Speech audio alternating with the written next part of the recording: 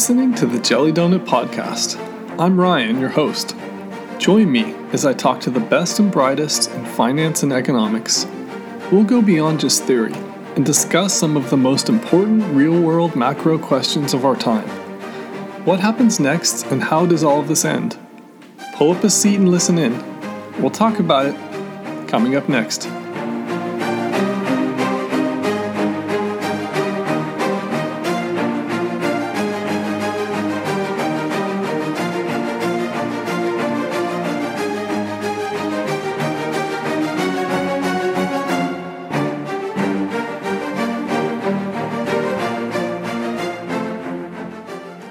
Today's show is brought to you by Cova Coffee. Cova is a specialty roaster out of Portland, Oregon, and they specialize in single origin coffees. They're committed to long-term sustainable partnerships with coffee producers. Now, if you're like me, I love coffee. I like to start off with usually 1 or 2 cups. I make it by hand at home with a pour over, but it doesn't matter how you make it. You could be using a Mr. Coffee machine. It doesn't matter, but what does matter is the beans. You have to start with really high quality beans, and you'll always make sure you have a great cup. So just say no to those burnt, over roasted corporate coffee beans that you find at a grocery store and upgrade your coffee game. I'm going to make it real easy for you. Here's what you do. Just go to covacoffee.com. That's COAVA coffee.com and use our code JDP10. That's JDP10. And you get $5 off your first purchase. Do it right now while you're thinking about it. You'll be happy you did. Today in the show, we have Marty Bent. Marty is a Bitcoiner. He's also the host of the Tales from the Crypt podcast and the author of the daily newsletter, Marty's Bent. Enjoy my conversation with Marty. Marty, welcome to the podcast. Ryan, thank you for having me. Very happy to be here. So it's great to have you. First thing I like to start off with guests is going back to 2008. Talk a little bit about what you were doing and how the global financial crisis kind of affected your life during that time and ongoing after that. So doxing myself here, I was 17 in 2008, the second half of 2008, when the world was going to shit. I was a senior in high school in Philadelphia, and just so happened, really didn't put any thought into taking this class, just took it because a few of my friends were taking it. I took an elective economics course, and it was, again, in the fall quarter of 2008 in high school, my senior year. And we had that class every day while the world was going to shit. And luckily for us, our teacher was very astute and really tried to make us aware that the financial crisis was something that should be paid attention to and something that might be a good idea for us to study as we head to college. And that class stuck with me in particular. And I went to school to study economics at DePaul University the next year to sort of learn how everything could get as fragile as it was in 07, 08. Right. And you talked a little bit about on your show how you actually found Bitcoin, which was an interesting story, diving into different types of monetary policy. Why don't you talk a little bit about that? Because that was super interesting. Yeah, I stumbled across Bitcoin, if I remember correctly. I'm pretty sure this is how I found it. Combination of doing research about monetary policy and probably people talking about the price of Bitcoin. But yes, I was studying economics in college and just Googling stuff on the internet about monetary policy and just trying to figure out stuff by myself, doing my own research, and somehow came across Bitcoin. I was like, what the hell is this? And like most people, didn't dive headfirst full on as soon as I found it, but it definitely piqued my interest. And when it started popping up in the news, like 2012, 2013, as the price began to pop a bit again, and definitely decided to look more into it as I started an internship at a managed futures fund and was tasked with following currency markets. And So the idea of a digital currency really, really interested me at the time. It was just a combination of what I was studying, where I was working, and my penchant for being an early adopter of technologies. Yeah, and you've talked in the past about your work at the Fund of Fund and doing research and analytical reviews on different central banks and kind of Fed watching and central bank watching. How did that shape your view on how markets work and why Bitcoin could be an interesting alternative? Well, it really, I mean, yeah, at the time when I started the internship, I think it was like 19 or 20. And at the time, at that point, like, it was still obviously growing into young adulthood, but still very much naive about the world and how it works. And I believe this is what a lot of people believe, most people in the world, is that the central bankers, the people who control the money, and the politicians are know what they're doing and have control, and something you really don't question. Money just works. It has worked. At least it seems to have worked. People get paid. They can get cash out. They go spend it. But as I again began working at this fund and studying economics in parallel, and so again, working at the Fund of Fund, we were managed futures fund, trading currencies, commodities, and all the futures markets. And so that means I had to know why currency markets were moving the way that they were in accordance with what we were trading in our fund. And so that meant I had to follow central bank tea leaves around the world, whether it be the ECB, the Bank of Japan, the Fed, obviously, Bank of England. And so just having to pay attention to everything these central banks were doing, and most importantly, the projections they were setting and the goals they were setting, and basically the solutions they were laying out that would come to fruition because of their policies that ended up not coming to fruition. And they kept negging on promises and projections that they had made. And this young 20, again, over the course of the 3 years, from like 19 to 22, it's like these people have no idea what they're doing. And it was a rude awakening. And it really, then at the same time, learning about Bitcoin really makes you think about what is money. And it's a question that I don't think enough people ask themselves. And it's definitely a subject that not enough people understand, because if they did, they'd be pretty pissed off with the state of money in the world right now. Yeah, and you've written in your newsletter and talked on the podcast about don't mess up the money as being a key thing to look back on advice given in history. And so, you have a very impressive media empire that you're building, Tales from the Crypt, the flagship podcast, and then you have the Rabbit Hole Recap with Matt Odell, and then encourage people to check out the newsletter, The Bent, which comes out every day. What have you learned by just sitting down and writing each day and being able to get that message out to people who want to understand Bitcoin? And it's very complex in a lot of ways, multifaceted. What has been your experience there? Yeah, well, I think experience has been, it's really helped me gather my thoughts and really understand how I think about this stuff. And so that's how the newsletter started. And thank you for calling it Media Empire. I wouldn't consider it an empire by any means. A humble little network of weird internet money content. But the original publication, The Bent, the newsletter, they still write every week. They actually got 6 days a week now. We have the Saturday, the Sat Standard. But I started that because I wanted to prove that I could write about a product. So I just needed to prove to myself that I understood Bitcoin, that I could explain it to myself in writing, and prove to, because at the time I started the newsletter, I was unemployed and looking to get into product management, and I had to prove that I could write about a product, and Bitcoin was the product I chose to write about.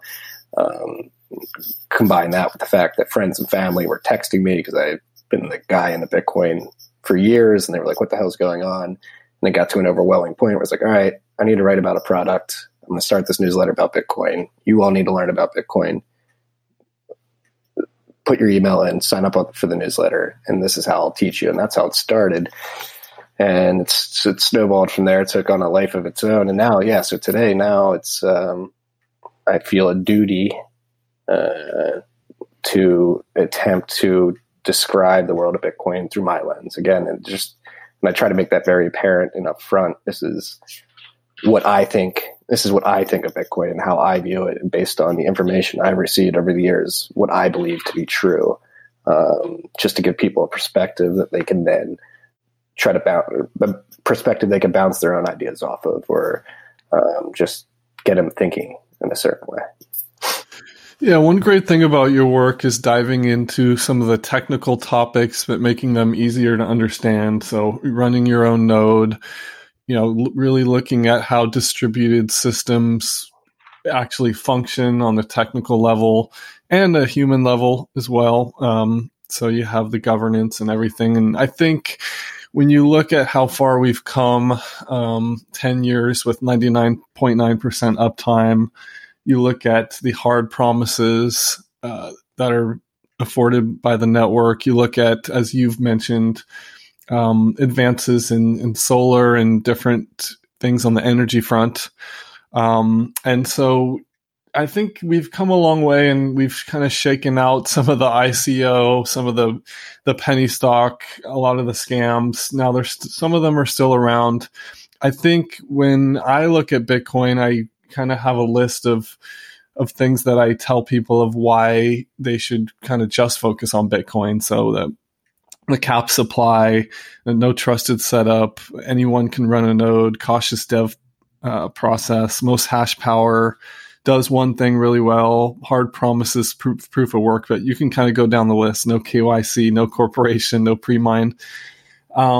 It's hard, you can get one or two of these pieces with any given project, but you can't really. Bitcoin is the one that gives you all of these.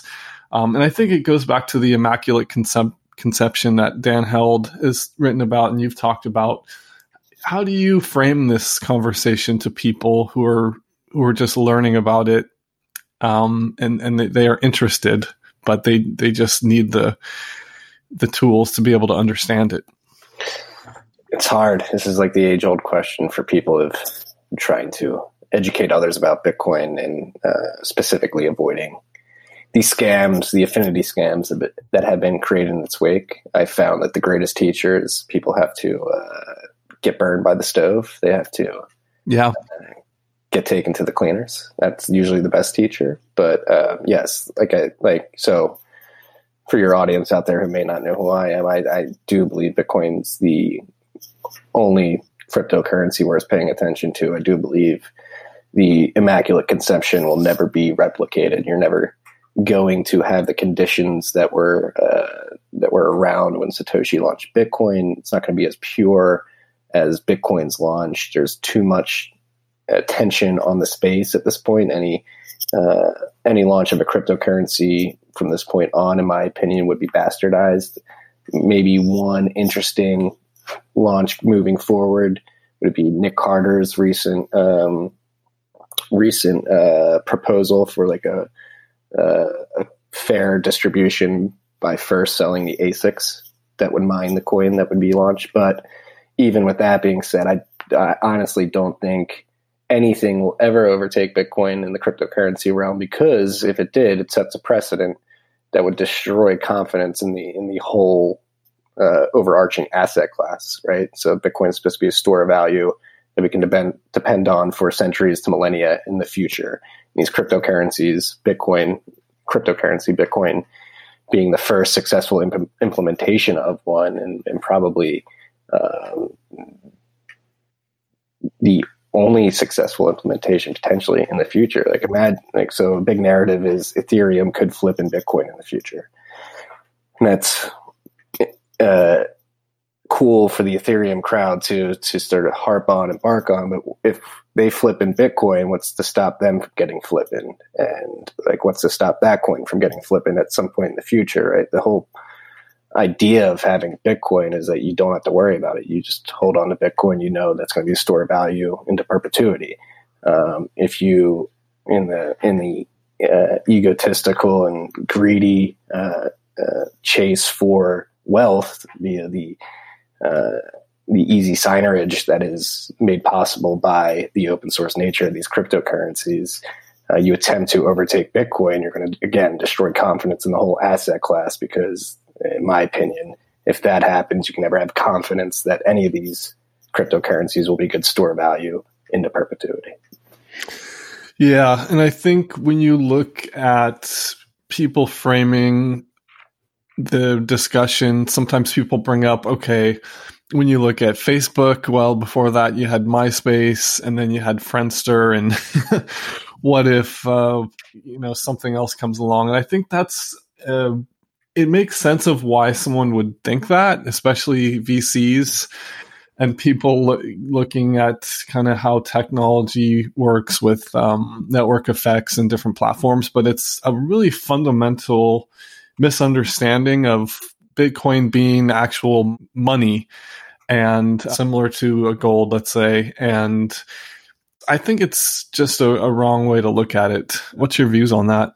Yeah, it's bad analogies. Analogies are terrible ways to make arguments, and you can't analogize Bitcoin to websites. You have different network effects. You have different ways in which the system's distributed and people come to it. And again, yeah, like you said, Bitcoin is money. It is the most important tool that exists on this planet for humans. It is 1/2 of every transaction. It is going to have different market dynamics than social media websites. Yeah, and when you look at where we are right now with protests going on all over the world, I can't even name all of them. I saw a list. Some of them I didn't even realize it was happening. I did a little more research, and I was like, wow. But, the big ones being Hong Kong, Venezuela, Bolivia, just to name a few. It seems like it's really a perfect storm brewing right now for Bitcoin, looking at that, some of the unrest, and then looking at the monetary policies around the world. With, at one point we had 17 trillion in negative rates. I know that's come down somewhere around maybe 12 trillion, but it seems like this perfect storm is kind of brewing. How do you see this playing out? I hope it doesn't get violent. The trend seems like it's going that way, though, across the world, which, again, I hope doesn't happen. But again, things are tense, it seems. And again, like you said, it's a perfect storm. It's coming from all angles. You have, if we focus on money, let's just focus on money, not politics or any of it. It's the money aspect of what's causing friction around the world. It comes from many angles. Two main: one, hyperinflation. So places like Venezuela, Zimbabwe, Argentina, where the people's money just doesn't work well. It's bad money. It does not store value and preserve purchasing power throughout time, and they are forced to flee to other currencies. So that's one cause. From a money perspective, that's one cause of friction. And then the other is sanctions and weaponizing the U.S. dollar, the reserve currency of the world. You have the U.S. sanctioning huge countries, millions of people, hundreds of millions of people in total, I would imagine, using our status there. I'm an American, so using our status as the reserve currency of the world to sort of police the world and decide who can and cannot transact with who. That's just going to naturally piss a lot of people off, and starting to have people question in the mainstream, like, who is the U.S. to dictate who can conduct commerce with each other? And so that conversation coming to the fore as well definitely bodes well for Bitcoin in the long run. Yeah, and one thing you do a great job of is not focusing on price and looking at all the other different metrics. Obviously, price is a concern for a lot of people, and one metric that people look at. It also does help secure the network as the price grows for miners and just how the system is set up. But when you look at the price comparable to other asset classes, I think gold does make a lot of sense to compare, because when you look at, the similarities there, with gold, you have that 5,000 year history, which, is pretty undeniable. But with Bitcoin, you have pretty much everything except that, with a lot of other benefits of the portability, and then the verification being much, much easier. So it's really a better version of it. Now, talk about how you see, is there a place for both? And, should we really be on the same page here and on the same team? Or, how do you view that, with millennials maybe preferring Bitcoin and gold being kind of that Stone Age kind of relic? The barbarous relic. No, I'm a well-known advocate of Bitcoiners and gold bugs getting together. We all have the same goals and the same ideals at the end of the day. We want sound money that is open, sound free money that is free on the market and not controlled by central bank or government. We have the same goals in mind and the same principles at the end of the day. I do think gold is not going away. Again, it's 4,000 year lending, and even if it's not used as money, which I don't think will ever go away, I just don't see that happening. It is culturally ingrained in many different countries and religions, and just owning gold by these people is not going to stop because Bitcoin exists. These people aren't going to stop owning gold because of that. Yeah, and when you look at India and other countries as well, a lot of the population stores their wealth in gold because of the issues with the money, as you referenced earlier. I think a great way to look at it, how I frame it to people, is just looking at the market cap. It's been said many times before, but you have the 8 to 10 trillion market cap of gold, and Bitcoin right now at something around 100 to 150 billion range is an interesting call option there, as far as how much of the market cap it could capture. And then maybe in the future, even, Bitcoin could, let's say, have a 10 trillion market cap, and maybe gold has a 10 or 20 trillion market cap. There's no reason it could take market cap away from even other assets around the world. Yeah.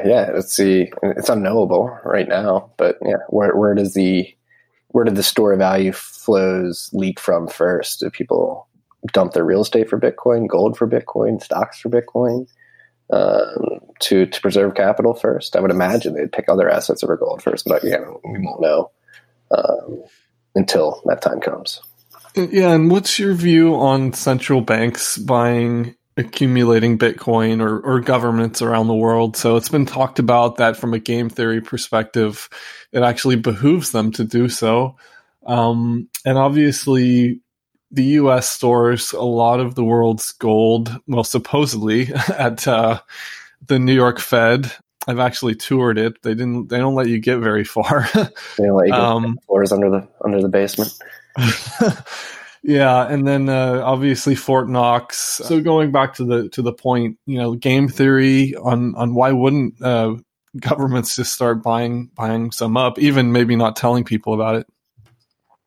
Yeah, I mean, I would put the probability of a government owning Bitcoin right now at like 60%, probably higher. Like, there's no doubt in my mind.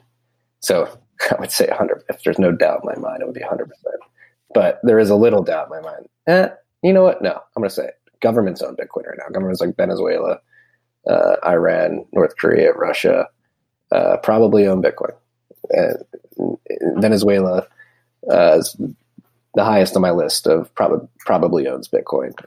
That's because, again, sanctions have dictated that they cannot bring goods in via the traditional financial system, and their hand is being forced. They have a lot of cheap oil that they have been known to use to mine Bitcoin. They've been known to confiscate Bitcoin mining operations to run them themselves. There's rumors that Maduro is sending individual Venezuelans to local Bitcoins in the country and then having them send the Bitcoin that they buy on local Bitcoins to wallets owned by the government. So interesting. People like governments probably already do hold Bitcoin, and why should you? What is the game theory? The game theory is that you can't kill Bitcoin, and the only winning move is to play. So you either let your adversaries acquire a hoard and basically take advantage of Bitcoin's upward price appreciation over time, and you sit on the sidelines and miss out on that, and potentially are weakened from a geopolitical standpoint because of that, or you try to kill Bitcoin. Which is very hard, and then actually proves that Bitcoin's worth something, so then reinforces the value proposition. So again, why would a central bank or a government own Bitcoin? Like, I don't, because it would be the only smart thing to do in this game theoretical situation. Yeah, there's some speculation of China maybe backing the Chinese yuan by, partially backing it with gold. We saw, and you've written and talked about this, as far as the petrodollar and, where that might be going in Russia and in China, looking at other assets besides the dollar. There was a famous video clip with Ben Bernanke, I think it was in front of Congress. Maybe it was Ron Paul being asked about, why do central banks hold gold? And it was just interesting. And he said, well, basically it's just history and kind of just how, tradition. And so I think it's interesting when you look at central banks and governments hoarding gold. And it's like, well, why do they do that? Yeah, especially when the mainstream media paints individual gold holders as preppers, as doomsday preppers, as crazy nuts that think the end of the world is coming. But yet when a government or a central bank makes the same personal decision to put the same asset on their balance sheet, I don't agree with Ben Bernanke, and I would think that a lot of other economists and people in finance out there would also agree with me that these banks aren't hoarding gold for nostalgia. They're holding it because it is an asset that has proven over time that it will hold value. And if times are getting risky, it's probably good to have gold in your asset. And since 2010, central bank gold accumulation has been positive every year, with 2019 seeing the largest accumulation of gold by central banks since the 1970s, when we went off the standard and had people freaked out. So this, again, in China and Russia, going back to your comments about them potentially trying to create a currency that's partially backed by gold, or do oil trades in their own currencies instead of having to go through the petrodollar system. They seem to definitely be prepping for something. Over the last 20 years, Russia and China gold accumulation has been pretty impressive on a global scale. If you go look at the charts, they've been very aggressively buying gold for the first 20 years of the century. Yeah, and I think there's a lot of hyperbole that comes up in conversations where when Bitcoin gets brought up, then it's automatically, okay, you're prepping for Armageddon, and why would you want to have Bitcoin? You may as well have guns and canned food and things like that. So Bitcoin is not prepping for anything.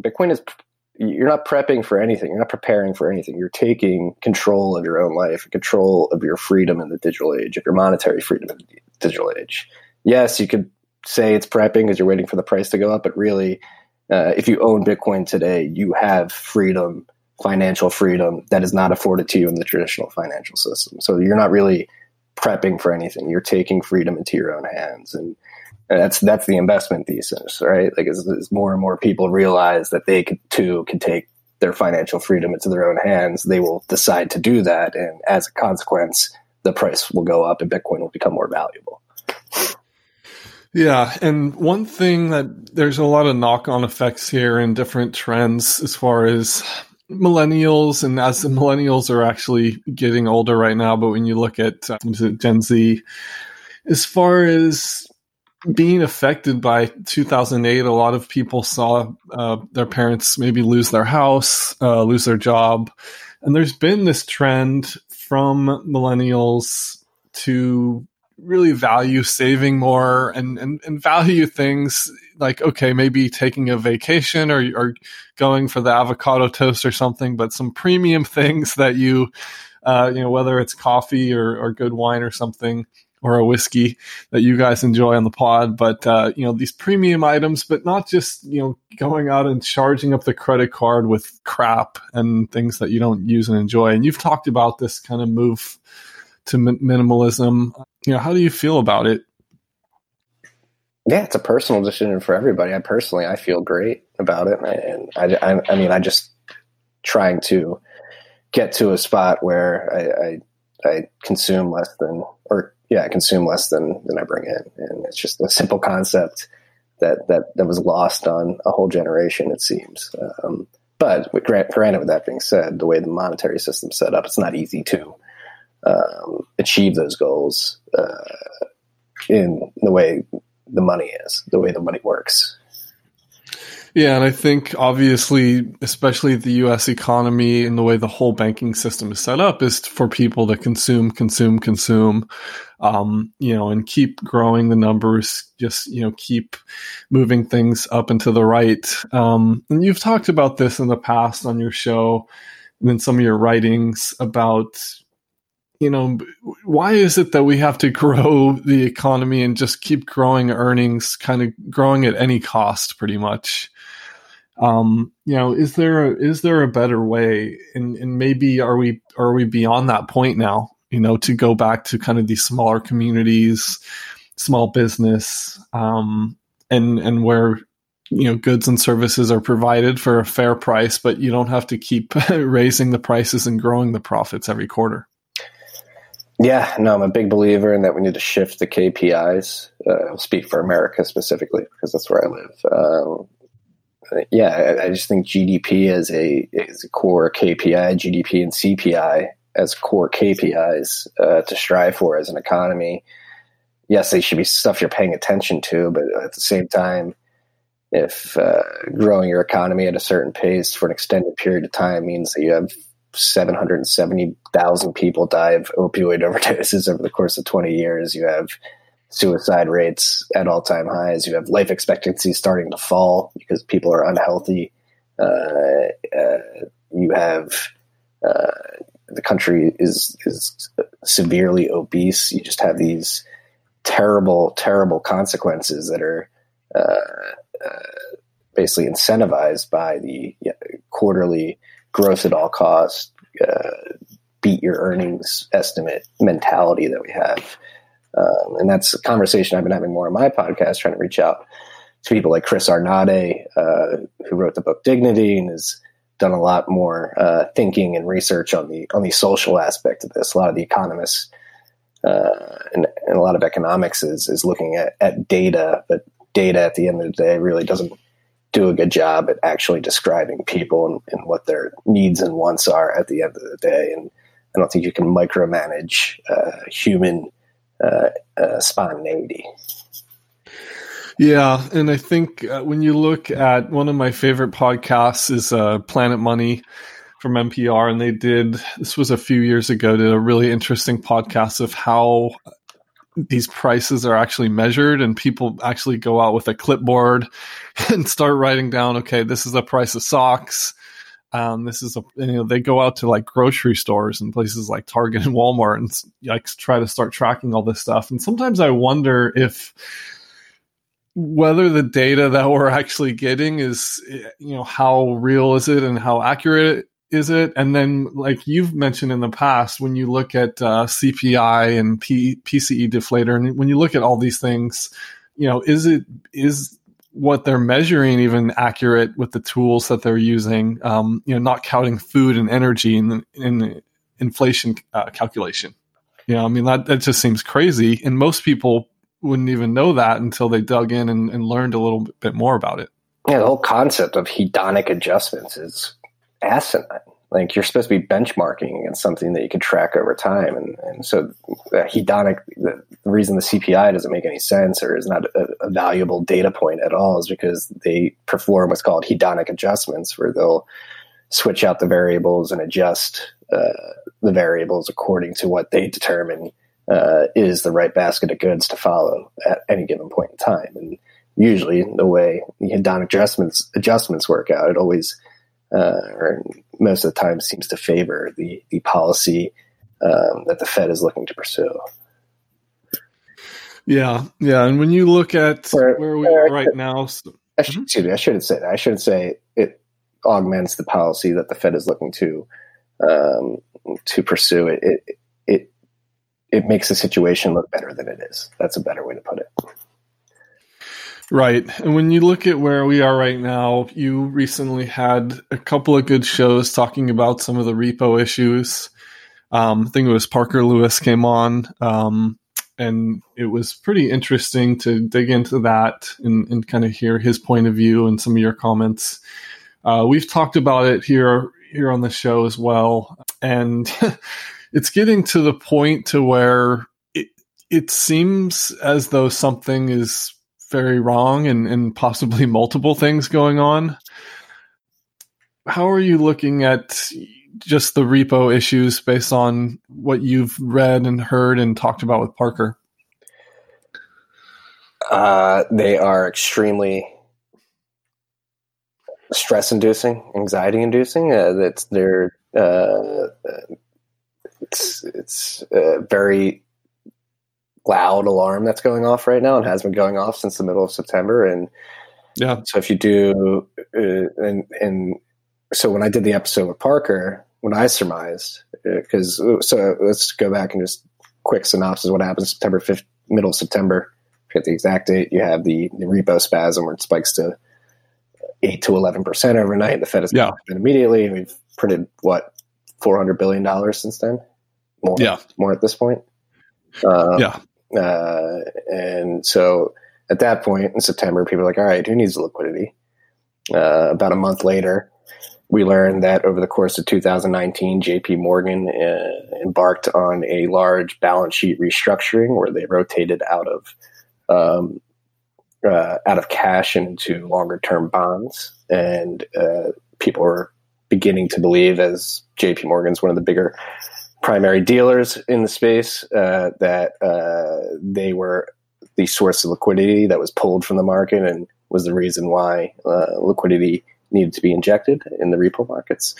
And then that's like, all right, well, who needed the liquidity? And then a month later comes out that it's hedge funds that need the liquidity. Hedge funds trading leverage positions, hedge funds like Millennium, Point72, I believe, a couple others have been mentioned.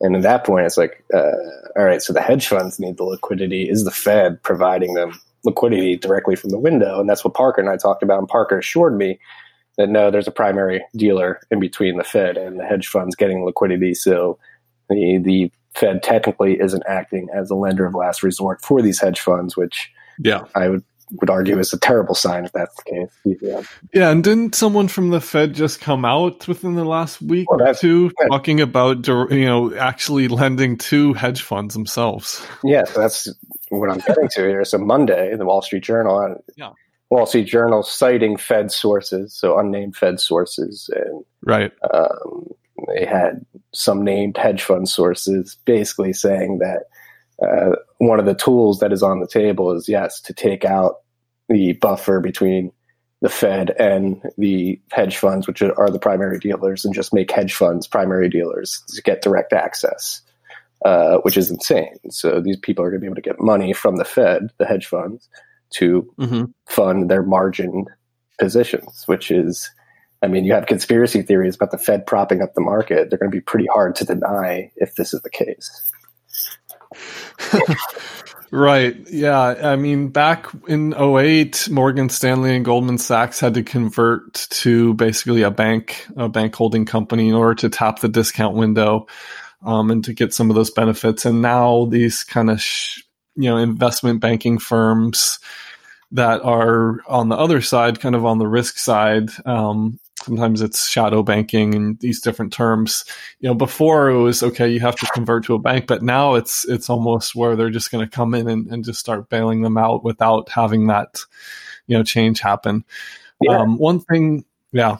Well, I was going to say another thing. So that's happening. And then the great people at Peak Prosperity came out late November and basically made the market aware of the fact that the Fed is directly monetizing the debt. The Treasury is issuing bonds, Treasury bonds that the Fed is then able to buy without it hitting the market first. Like you're able to prove this with the CUSIP identification number. So that's another thing the Fed denies, that they're not directly monetizing the debt. So MMT is technically here already. Like, so the Treasury is getting, it seems, cash straight from the Fed without the bonds, at least some of the bonds that have been issued recently, trading on the free market before they hit the Fed, which is supposed to happen. Yeah, and that's actually this kind of a central theme on the podcast here. Basically, low rates are actually harmful to the economy in the long term. So they create these perverse incentives around retirees not being able to get the income they need. They create weird incentives about businesses not having an impetus to borrow. And even people, things like mortgages and things, and putting it off, saying, okay, well, rates are going to stay low forever. And then creating this issue about zombie companies, maybe not, shouldn't be able to function, but they are. So all these different incentives. But one of the key points that we've zeroed in is exactly what you just mentioned is, okay, the Treasury issues these bonds, and the primary dealers have them, and the Fed basically goes in and starts buying from the primary dealers, pushes yields down, and then once the Fed has these treasuries, BS, and different things, they're remitting all that interest back to Treasury. So essentially, it's kind of issuing that debt for free, and it's been brought up on the podcast that, okay, the Fed could just buy directly from the Treasury and cut out the middleman of these primary dealers. But of course, that technically, I guess that's not legal and it's not within their mandate. But essentially, that's exactly what they're doing. And that middleman is there. But, there's kind of no point in arguing it differently. No, exactly. And it's crazy. You can, with the CUSIP numbers, you can follow this. So that's what peak prosperity proved. So you issue, I forget what duration of the bond was. It's a certain duration you issue it. It's supposed to trade. It's issued, then it's held off the market for 4 days, after which point it's supposed to 4 or 5 days, after which point it's supposed to free float on the market between the primary dealers and their customers. After a certain period of time, the Fed can then buy those bonds, right? So they're proving that the bonds are being issued, that 4 to 5 day waiting period before it hits the primary dealers is going, and then the first purchaser is the Fed. So there's no free market float happening between the creation and the purchase of the bond. Yeah, that's super interesting. I think too, when you look at the balance sheet, it's been argued, by the Fed and others that what they're doing now isn't quantitative easing, because they're actually buying these 30-day bills. This really short maturity stuff, which, I understand that argument, but I also think that, the balance sheet expansion, it's kind of hard to really pick it apart and call it something that's not going to be there when you can see the balance sheet growing right there on the Fred website. They can't call it QE because it would look so bad, right? With these short, they're just funding the repo markets with these short duration bonds. The short lending periods. If they were to call that QE, it would be terrible because we'd be expected to keep buying those durations forever. They have to wait until they're officially allowed to posture that they're going to start buying longer term debt to officially call a QE, to make it seem like it's more planned out and sort of long term. Exactly. And before 2008, the balance sheet grew organically off and on to around $800 billion. They took it all the way up to $4.5 trillion at kind of the peak. And then it was going to be like watching paint dry. It was going to roll off. And I'm sure you remember that. Yeah. And now we're all the way back up to where we were. And when you look at it, as you just mentioned, let's say we have, that next downturn or maybe we even don't. And then and then the Fed could come in and double or even triple the balance sheet. And the question is, where does that end? And then that just encourages more debt on the other side of the balance sheet. As you mentioned, MMT or things that could be coming down the pike. MMT's here, baby. Already monetizing the debt. You heard it here first. So let's transition and shift gears a little bit back to Bitcoin here, talking about how the Lightning Network is coming along, the payment piece, and talk about a little how you see the store of value piece and the payments piece. Can we have both, and what's your vision there longer term? Yes, we can have both whenever you want. It's just, it depends on the specific user and their need at any particular point in time. It will definitely get better at the payments use case. So Bitcoin at the protocol level, if you hold UTXOs, and that's your modus operandi of interacting on the Bitcoin network, that level, yes, it'll always be, in the long run, if fees do rise and the network does become popular, it probably won't be a great layer to transact as a medium of exchange on. It's just the nature of distributed systems, and if we want to keep the blockchain within a manageable size, so that individuals can download it and validate incoming transactions, we probably have to concede that medium of exchange at the protocol level doesn't make much sense, because to make it possible, actually, it wouldn't even. I don't even think it would be possible the way proof of work works, and the nature of having 10-minute blocks and needing X amount of confirmations before you can be certain that your confirmation is not going to get double spent or overwritten. So the Lightning Network is a second layer solution that is working to leverage Bitcoin's protocol layer and enable quick and fast and instant transactions that are cheap, very cheap compared to the protocol level. Lightning, where it is right now, has far exceeded my expectations. I never thought it would be this fast. I use Lightning, I would say, at least once or twice a week to buy stuff. Like if I got a book sitting on my table right now, it's cost $60. I use Lightning. I went through right away. I had no problems with the transaction, so it works, at least for me, the way it's set up. With that being said, it has a very long way to go. Channel management is not easy, and it's not for your layman, and your average user is probably not going to be doing channel management the way I've been doing it up to this point, nor should they have to going forward. So stuff like that still has to get fleshed out. But I think overall, it's been very successful up to this point. I'm very optimistic about the innovations that are being made, the tools that are being built on top of it. You see developers coming into the Lightning Network and building tools for other devs so that they can build apps, which is a great sign. And yeah, so I'm extremely bullish on Lightning Network. And yes, we can have both whenever. It'll be better. It'll be better for some use cases in the future as the technology gets more fleshed out. This stuff is going to take time. The people who think that we're going to be able to get everything out of the box right away really piss me off. It takes time to build software. On top of that, this is a distributed open source software project, so you can add a level of complexity to that. And like, to think that Bitcoin is going to be a perfect product even 11 years out of the box is just asinine. But where it is today compared to where I thought it would be from a technical perspective is far beyond what I thought.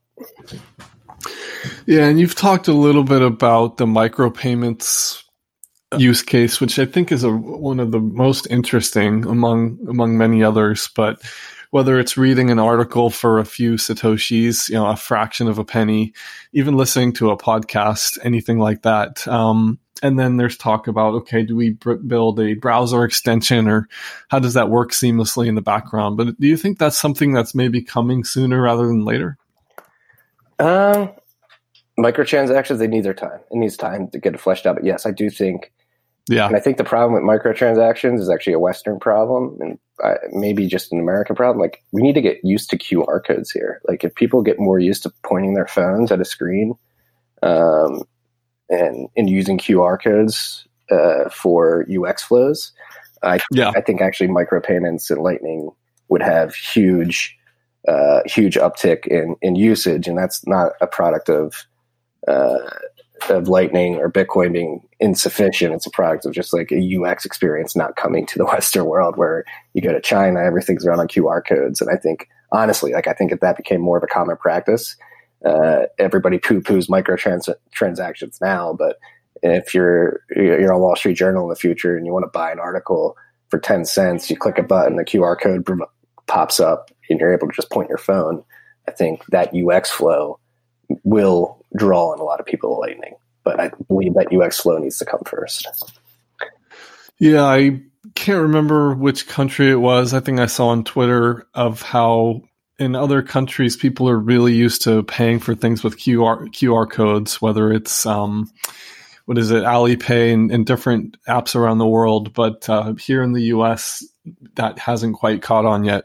Yeah, it's weird. I don't know why. It's just like, so on my website, if you go to tftc.io/dime-bag, we have a prototype of this, and you click it. I love playing with it because you just click it. Our site, I'm not very technical, so our site's slow as shit.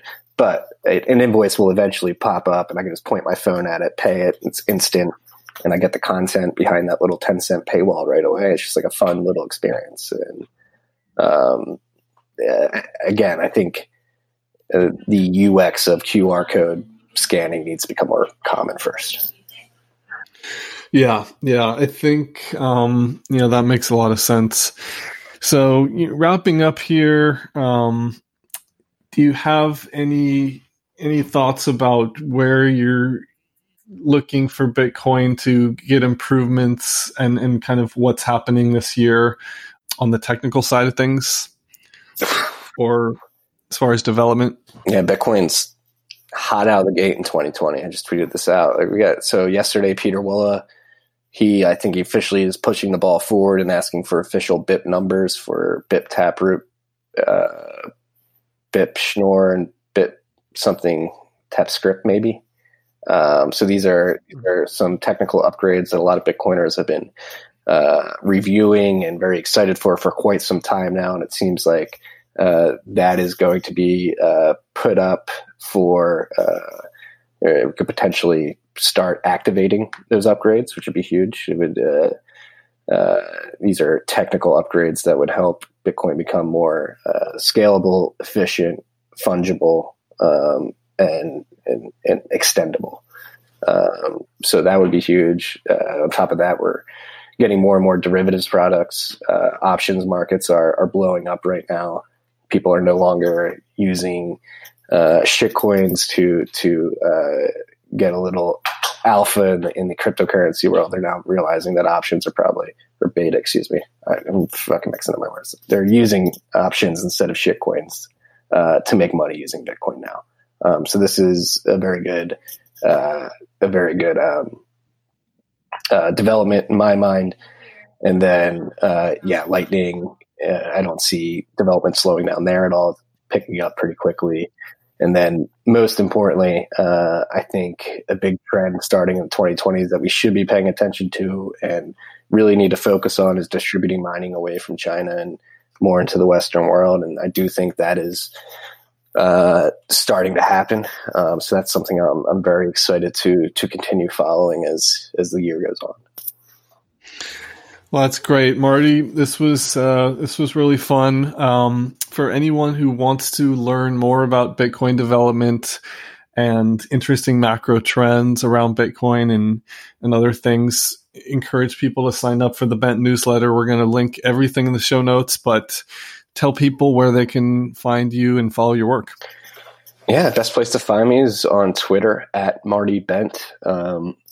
You can check out all my content on our website at tftc.io. You can also subscribe there if you want to join the newsletter on any podcast app or Tales from the Crypt, a Bitcoin podcast. You can check us out there as well. And then, again, Twitter's probably the best place to find me. Great, Marty. Well, this was fun, and I appreciate you coming on. Appreciate you having me, Ryan. Really had a great time.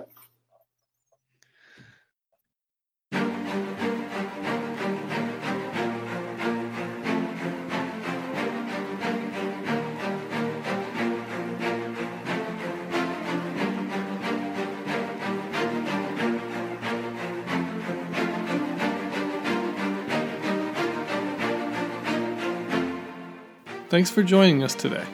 If you enjoyed the show, we encourage you to tell a friend. You can also support the show for as little as $1 a month through our Anchor website. Just go to www.jellydonutpodcast.com.